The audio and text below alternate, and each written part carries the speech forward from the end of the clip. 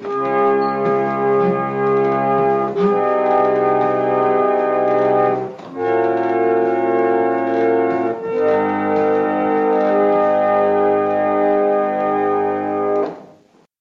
and welcome to Ipse Dixit, a podcast on legal scholarship. I'm your host, Brian L. Fry, Spears Gilbert Professor of Law at the University of Kentucky College of Law. My guest is Henry A. Thompson, PhD candidate in economics at George Mason University. We will discuss his article, Cosa Nostra Courts. So welcome to the show, Henry. Hey, thank you so much for having me on. I'm very excited. Me too, man. When I saw this paper come through my SSRN feed, I hard click, smashed that like button right away. I was like, I got to read this. I was so excited and it totally paid off. I love this paper. I thought it was super interesting, super insightful, and you had a really cool, kind of qualitative data set you were working with. Well, thank you.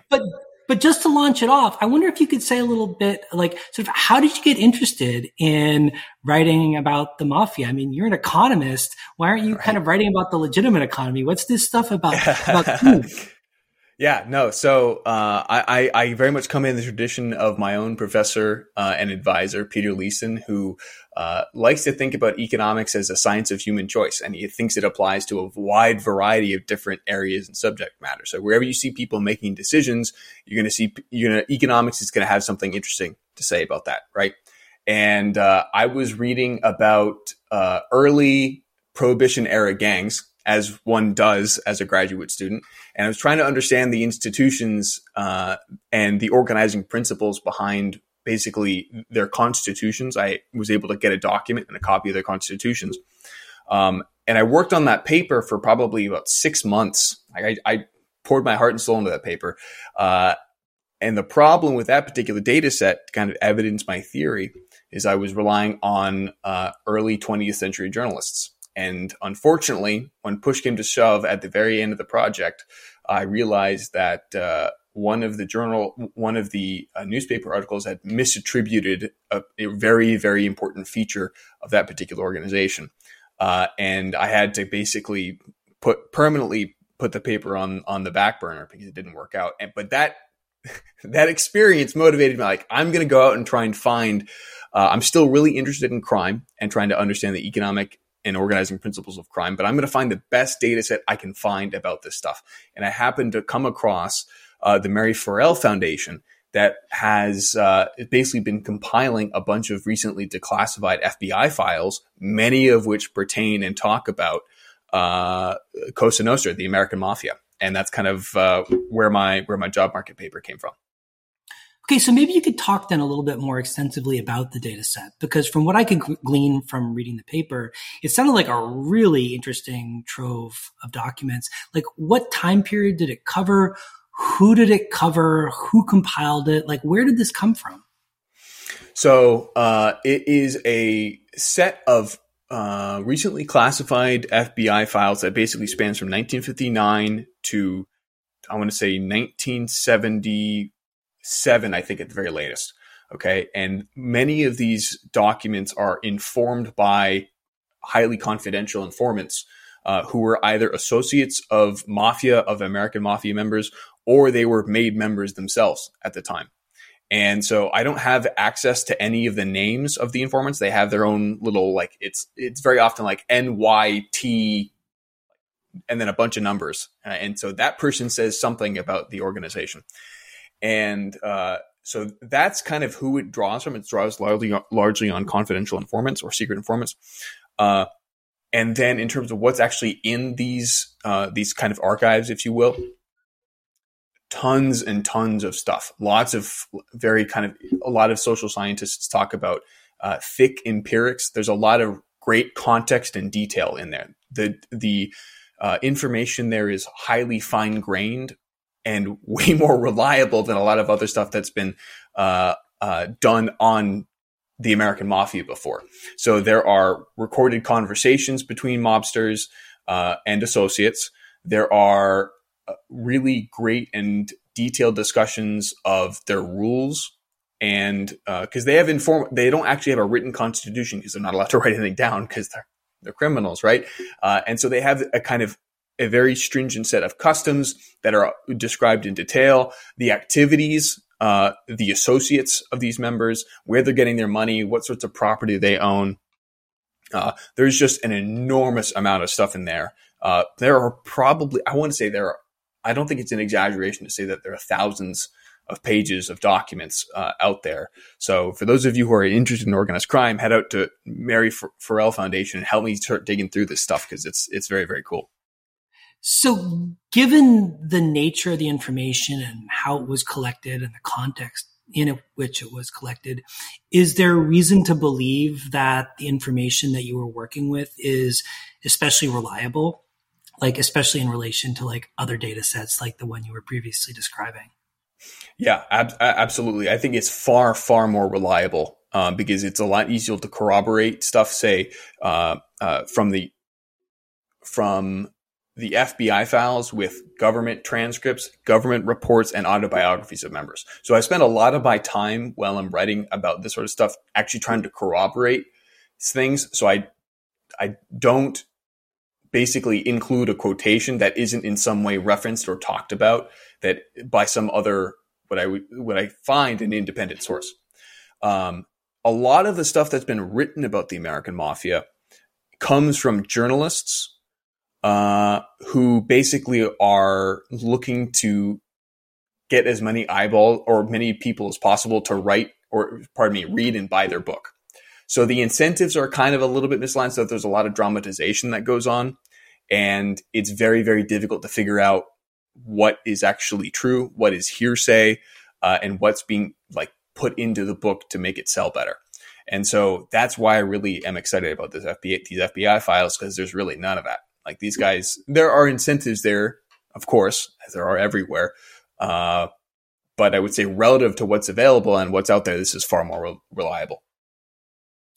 So maybe you could talk a little bit about the structure of a mafia family, what that means in practical terms, and what kinds of potential for institutional problems, I guess you might say, might arise as a function of the structure and the various businesses in which they're engaged.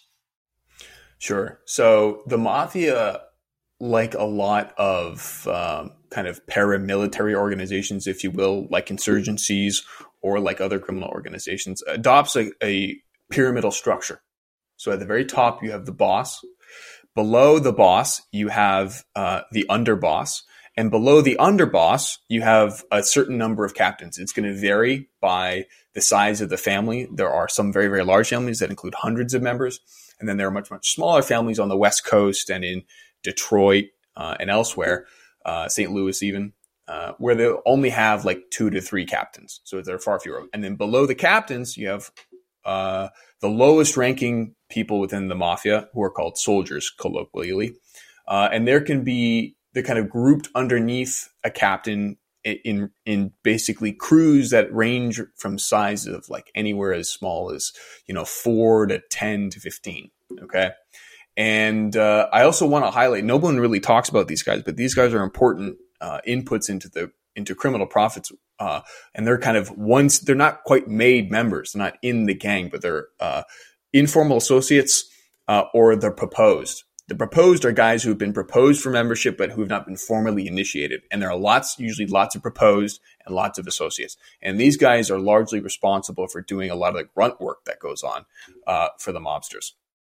So that's kind of the overarching structure. And I would be remiss if I didn't include the consigliere, who acts as a kind of advisor to lots of members within the organization, not just the boss. And can sometimes act as a lawyer. We'll talk a little bit about this, I think, a little bit later. Can sometimes act as a lawyer on behalf of feuding or beefing mobsters. And what's really kind of cool about these structures is they're more democratic than you might anticipate. The boss is actually elected. He then appoints his captains and he appoints his underboss, but the consigliere as well is also voted on.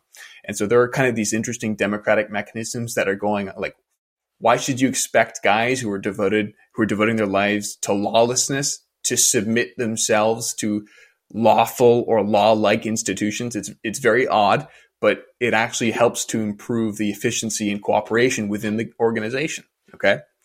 So now that I've kind of outlined the structure of most American Cosa Nostra families, let me now turn to one of the most important and significant problems for the Cosa Nostra, which concerns secrecy. Right? Secrecy is it kind of greases the wheel of criminal cooperation. When you see two guys who are meeting with one another and they don't have mafia tattooed on their forehead, then they could just be two friends who are meeting and hanging out with one another. What you don't know is that these guys are basically disguised themselves and they're trying to plan some sort of criminal heist, if you will. And so secrecy basically it's both an input into the production of criminal profits, because it allows criminals to make more money undetected and avoid imprisonment than they otherwise would, on the one hand. And the other way to think about secrecy is actually like an asset. And this is something I try and emphasize in the paper, is secrecy is like, it's like your reputation. Like economists think in terms of assets a lot. And what I think about the Cosa Nostra secrecy as an asset that is actually vulnerable to expropriation and free riding by its own members. So if you think about the tragedy, so if any of your listeners have heard of the tragedy of the commons, there are problems when a lot of people own a common resource. There are perverse incentives for people who have access to that open source resource to basically overexploit it. Okay, and what I think is certainly describes the case of the Cosa Nostra is that members of Cosa Nostra have a perverse incentive to overexploit their own common pool resource, which is the secrecy. The way that they behave actually has impacts and can influence the secrecy of the organization as a whole. And that is a serious problem for Cosa Nostra because guys don't actually appreciate what happens when they get sent to prison for 20 years, for example, and then they rat on everybody else, and the whole organization comes down. Okay, so there's a huge potential for what I would consider an externality, if you will, where these guys don't bear the full costs of their behavior. And so Cosa Nostra obviously has to come through and design a certain set of institutions or find some sort of way of solving this problem of free riding by Cosa Nostra members. Mm. Yeah, when you point out that also there's sort of like an individual incentive to engage in violence as a form of dispute resolution, which is potentially low cost for individuals, but high cost for the institution as well. Yeah. So not only is secrecy held in common by the members, but secrecy is particularly vulnerable to police investigations, right? So what you really want to do is avoid police investigations. And what's the best way to attract a police investigation as a mafioso? Is to either get caught committing a crime, or to get in a fight and potentially hurt or kill a fellow member or some random person, if you will. Okay. And the problem, because secrecy is held in common, members actually have a perverse incentive to resolve disputes between members quite violently, way more than they otherwise would. Because when they get sent to prison, everybody else bears the consequences if they end up becoming an informant or a rat. And so Cosa Nostra actually has a super strong, as a kind of organization, it has a very strong incentive to produce some sort of institutional solution that gives members a much stronger incentive to resolve disputes peacefully, far more peacefully than they otherwise would. So they got to figure out, okay, these guys are going to get in a fight with one another, they might kill one another, they'll attract a police investigation. How do we try and prevent that? And they come up with what I consider to be a actually quite straightforward but unconventional means of resolving disputes, which are what I call Cosa Nostra courts, right? It's a kind of it's a formal court system for criminals, by criminals, designed to resolve disputes between criminals.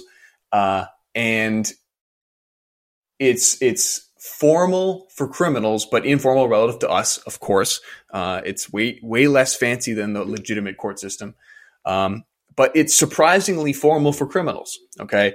And what's very cool, so the kind of formal trial that Cosa Nostra members had was called the Arguinamenta, or carpet, in which when you had a fight between two members, there was a dispute that occurred between two members, they were obligated to report that dispute to whoever was immediately above them in terms of the rank and order of the mafia. So soldiers would have to report that to the captain, and the captain, if they had a beef with another captain, would have to report it to the boss. Okay.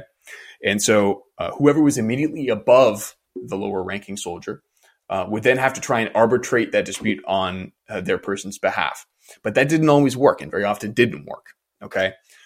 When you have two captains negotiating on behalf of their clients, if you will, it doesn't always, like, these conversations often break down. And at that point, that kind of sets the stage for what I call the formal Arguinamenta, in which you actually have the boss and a kind of cohort of other high-ranking members within that particular family. They preside over basically a trial, okay, where you have the two beefing members make a case for themselves, but more often than not, they actually had their immediate superiors act as lawyers who were actually making the verbal arguments. Okay. So, when you had a soldier get in a fight with another soldier, his captain would basically be his lawyer for him and then try and argue, his case in front of the boss. And the boss would then make some sort of decision. Tradition and custom demanded that he try and find some sort of, quote, mutually acceptable arrangement between these beefing members. But he also had the authority to basically command the members to resolve the dispute, and he had the authority to execute members if they didn't listen to him. So he backed it with violence at the same time. But he was traditionally bound by custom to try and find some way to kind of keep these disputes low grade. And so they were always getting in disputes. Actually, the boss, much of the boss's time, at least for the American Cosa Nostra, they spent a lot of their time actually just attending and resolving these disputes. So it was actually kind of quite demanding for the bosses to resolve these disputes. There's a boss from Philadelphia, Angelo Bruno, who's described by informants as basically just running around all over the place all the time, having sit-downs, trying to keep these guys from getting at each other's throats. So in the paper, you point out that these kinds of disputes among soldiers, captains, other members of mafia families could be relatively common. What features of the mafia business model kind of led to disputes arising, and how did the court system they developed kind of interact with or intersect with those features in order to help diffuse some of those kind of tensions? I mean, disputes was a serious issue for the Cosa Nostra for two primary reasons, and in particular, violent disputes were a serious issue. First of all, these guys are criminals, right? And so they don't, and in fact, they're forbidden from writing any contracts down between one another. So any arrangement, any agreement that a mobster has with another mobster or another criminal is going to be highly underspecified relative to like a written contract. Okay. So you can't stipulate what happens when the cops bust in and like steal everything, or they take everything, or they arrest a guy. Like how do they determine fault? They can't do that in advance because they can't write anything down.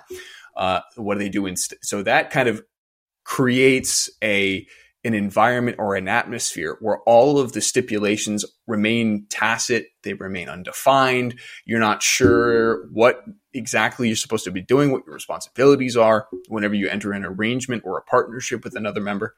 So the scope for disputes is quite high, and as a result, these guys frequently get into fights with one another.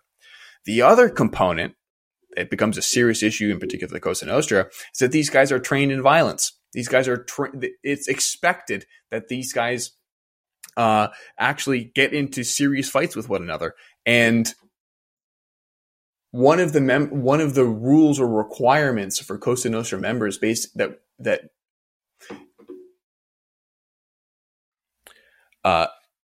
basically up until the 1950s or mid 1950s, members were expected to commit a murder either immediately after they were initiated or prior to their initiation.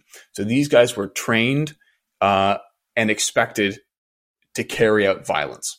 So conditional on any dispute happening, the fact that these guys are trained in violence gives them a slightly lower cost to resolve disputes in a violent manner, which again becomes a serious issue for Cosa Nostra secrecy, because if disputes are happening all the time and each one is likely to escalate into a violent, if not murderous dispute, then cops are going to be coming in, knocking on doors all the time. And that's, quite frankly, bad for business. So they got to figure out a way to kind of keep these disputes low grade. And these argumenta, these Cosa Nostra courts, I argue, is the primary means with which they accomplish that. So based on your research and the information you had available to you, how effective were these courts at mitigating the risk of violence and promoting the maintenance of the secrecy that's so valuable to the business enterprise? In a perfect world, we could go out and we could ask these guys, like, are these institutions actually doing a pretty good job for you guys, right? And then we could basically poll them and figure out how effective they are. And fortunately, as it happens, I have a decent number of quotes, or at least anecdotes, from people who were members who expressly say that these institutions actually did a good job. Like, these guys were always getting in fights, and these disputes were remarkably adept. And in particular, so credit to the bosses who were basically able to rule correctly, if you will, despite having no formal training, despite not having any background, despite not publishing their resolutions or like formal judges, right? They actually did a pretty good job. And so one of the best measures for the efficacy or effectiveness of these institutions is how frequently they were used. And I have anecdotes from previous members and information from these FBI files that show or indicate that these institutions and these trials were used extremely frequently by the members, and they weren't forced or compelled to by any means. Like, these guys actively sought out these institutions because, it was a reasonable way to avoid costly violent disputes between mobsters and that were costly for their organization in general. So what we've been talking about so far are kind of intra-family disputes and dispute resolution. You also talk about inter-family disputes and dispute resolutions. How did that work, and how is it different from the kind of internal dispute resolution? So what's very cool about Cosa Nostra is they actually had their own Supreme Court, if you will, called the Commission. It too was comprised of 9 people, at least traditionally. And it was comprised of 9 of the most powerful bosses, 5 of whom were from New York, many of whom came from elsewhere, basically 4 of whom came from other families around the United States. And the Commission's express purpose, its kind of original responsibility, was to resolve disputes between families that would occur very frequently within New York, because New York is unique in that there are actually 5 families in New York. Okay. Despite there being 25 families, historically speaking, there's usually 1 family per city. In New York, there are 5, right? So they actually call it the volcano. One of the bosses, Bill Bonanno, refers to New York as the volcano, because things were always happening, problems were always happening in New York. And so the Commission was basically responsible for keeping disputes between families as low grade as possible.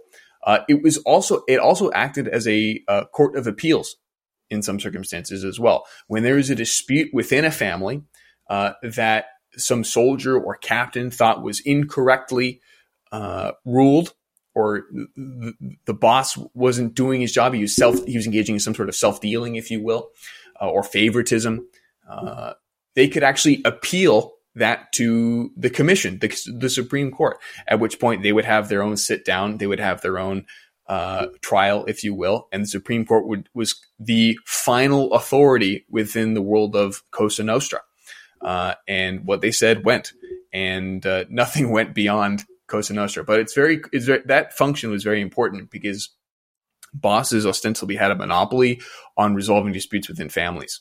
And that might give them a perverse incentive to kind of self-deal, if you will, and to rule in highly favorite, basically give their favorite people within the family rule in their favor disproportionately frequently. And so this commission deterred that sort of behavior because it could be overruled, which is ultimately embarrassing to the boss. The boss basically prides himself as someone who is worthy of respect, who's feared in very, very frequently, someone who's the absolute authority within his family, and to be overruled by the commission is a slight against his reputation. And so the commission, too, like these argumenta, these kind of small-scale argumenta that I referred to previously, were pretty good at keeping disputes between families relatively low grade. Right. So as I took it from the paper, the commission had the effect of kind of encouraging more disinterested dispute resolution on the part of bosses. Were there internal institutional incentives for bosses to decide disputes in a disinterested fashion as well? Yeah. So this is something that I would like to devote an entire paper to. Basically, because I want to understand how criminal judges who are criminals, who are ruling on behalf of criminals, basically aren't arbitrary in some way. And the mafia's solution to that, the Cosa Nostra's solution to that, was actually to give bosses, this is very much unlike our traditional legal system, they actually gave the bosses at what I call an encompassing interest in the affairs of low-ranking members. So low-ranking members were expected to pay a percentage of any criminal profits they made. Soldiers would pay 10% or 25% to their captains. Captains would pay X percent to the boss. Okay. And that was a really important feature of Cosa Nostra for the following reason. It ensured that whenever the organization, at the broadest level, whenever a Cosa Nostra family's profits declined, the boss was disproportionately harmed monetarily by that decline in basically profitability of the organization. Okay, and so what the Cosa Nostra actually does is it takes advantage of the rapacious and self-interested nature of these bosses, and basically ties it or channels it in such a way that he has a strong monetary incentive to keep these disputes low grade. Because if a dispute is left unresolved, okay, then it threatens to bubble up. It might bubble up, escalate into violence, which then attracts a law enforcement investigation, which then proceeds to hurts everybody's profits. Okay. But it doesn't just hurt everybody. It might hurt everybody's profits like 2%, 3%, but the boss, scaled across everybody, is disproportionately harmed by the decline in profits. And so as a result, he has a very strong incentive to keep these guys not at each other's throats.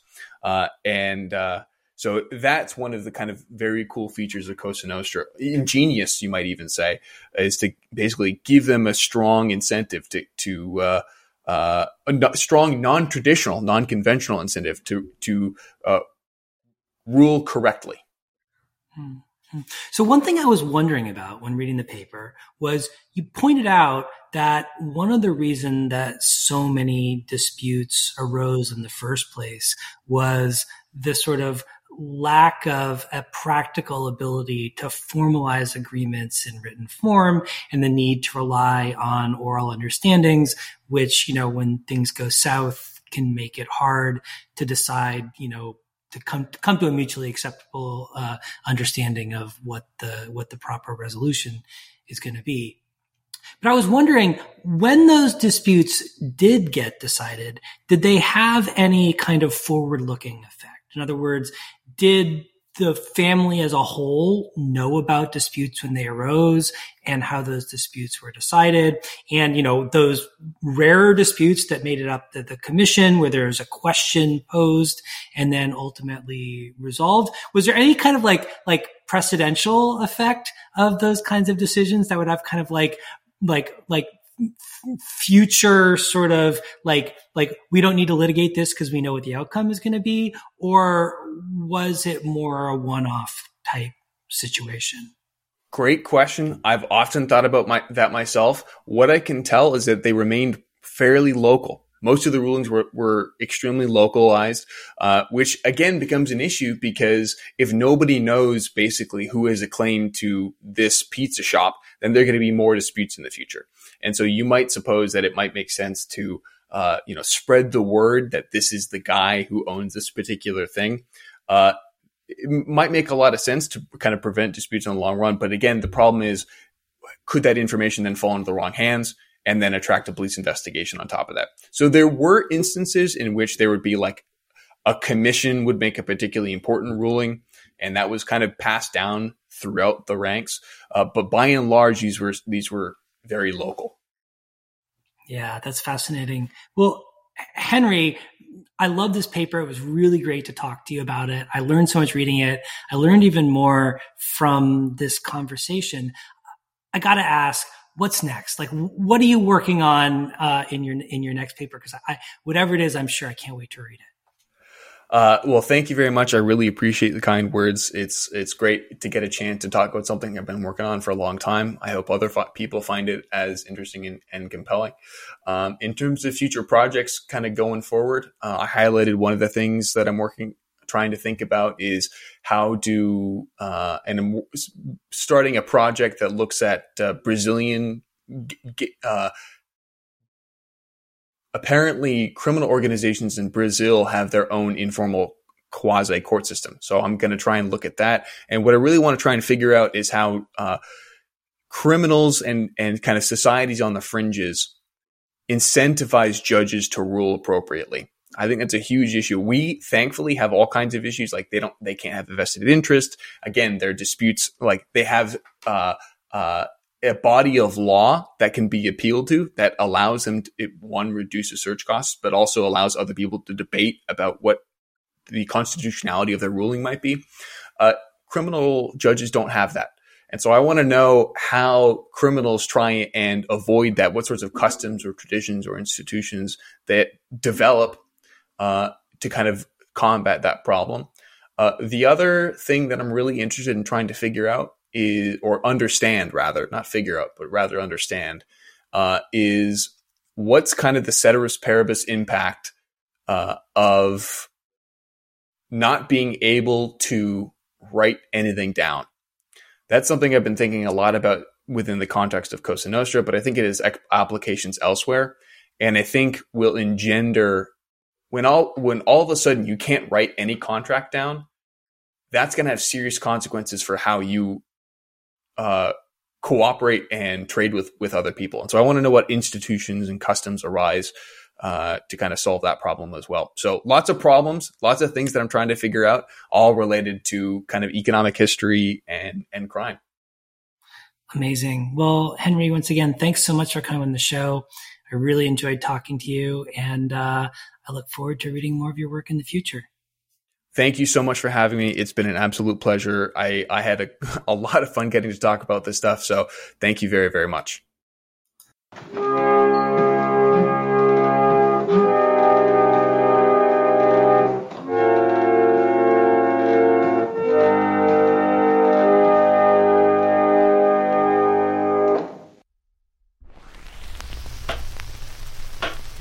Hear ye, hear ye, hear ye.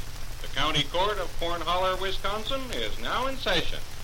Good morning, your worship. What did you say? I said good morning, your worship. Are you sure you didn't say something about a horse? Why, of course not. From now on, address me as judge. I don't want any more of that horseship out of you. What's the first case on the docket? The First case, Your Honor, is that of a young lady who was robbed in the motion picture theater. Young lady, will you tell the court just what happened? Well, Your Honor, last night I went to see a movie, and when the lights came on, I noticed a man sitting beside me. A man was sitting beside you. Yes, Your Honor. Continue with the case. Well, Your Honor, when the lights went out, he put his hand on my ankle. Oh, he went right to work, huh? Yes, and when the newsreel went on, he put his hand on my knee. He put his hand on your knee? Yes, but that's not all. Oh, hell no. He didn't stop there. I didn't think he would. He'd be a damn fool to stop there, wouldn't he? Continue with the case. Well, when the motion picture went on, he put his hand way up on my thigh. Young lady, when he put his hand on your ankle, why didn't you call the usher? When he put his hand on your knee, why didn't you call the manager? And when he put his hand on your thigh, why didn't you scream for help? Well, Judge, how did I know he was after my money? Case dismissed. What's the next case on the docket? Well, the next case, Your Honor, is that of a young couple who were arrested for disorderly conduct in a cemetery. Disorderly conduct in a cemetery? Yes, Your Honor. Will the defendants kindly step before the bench? Young man, what were you doing in a cemetery? I was burying a stiff. You were burying a stiff. That's right, Your Honor. Now, young lady, what were you doing in the cemetery? I was the undertaker. I see. You were the undertaker. Yes, Judgey. Your Honor, I demand that you give her the full extent of the law.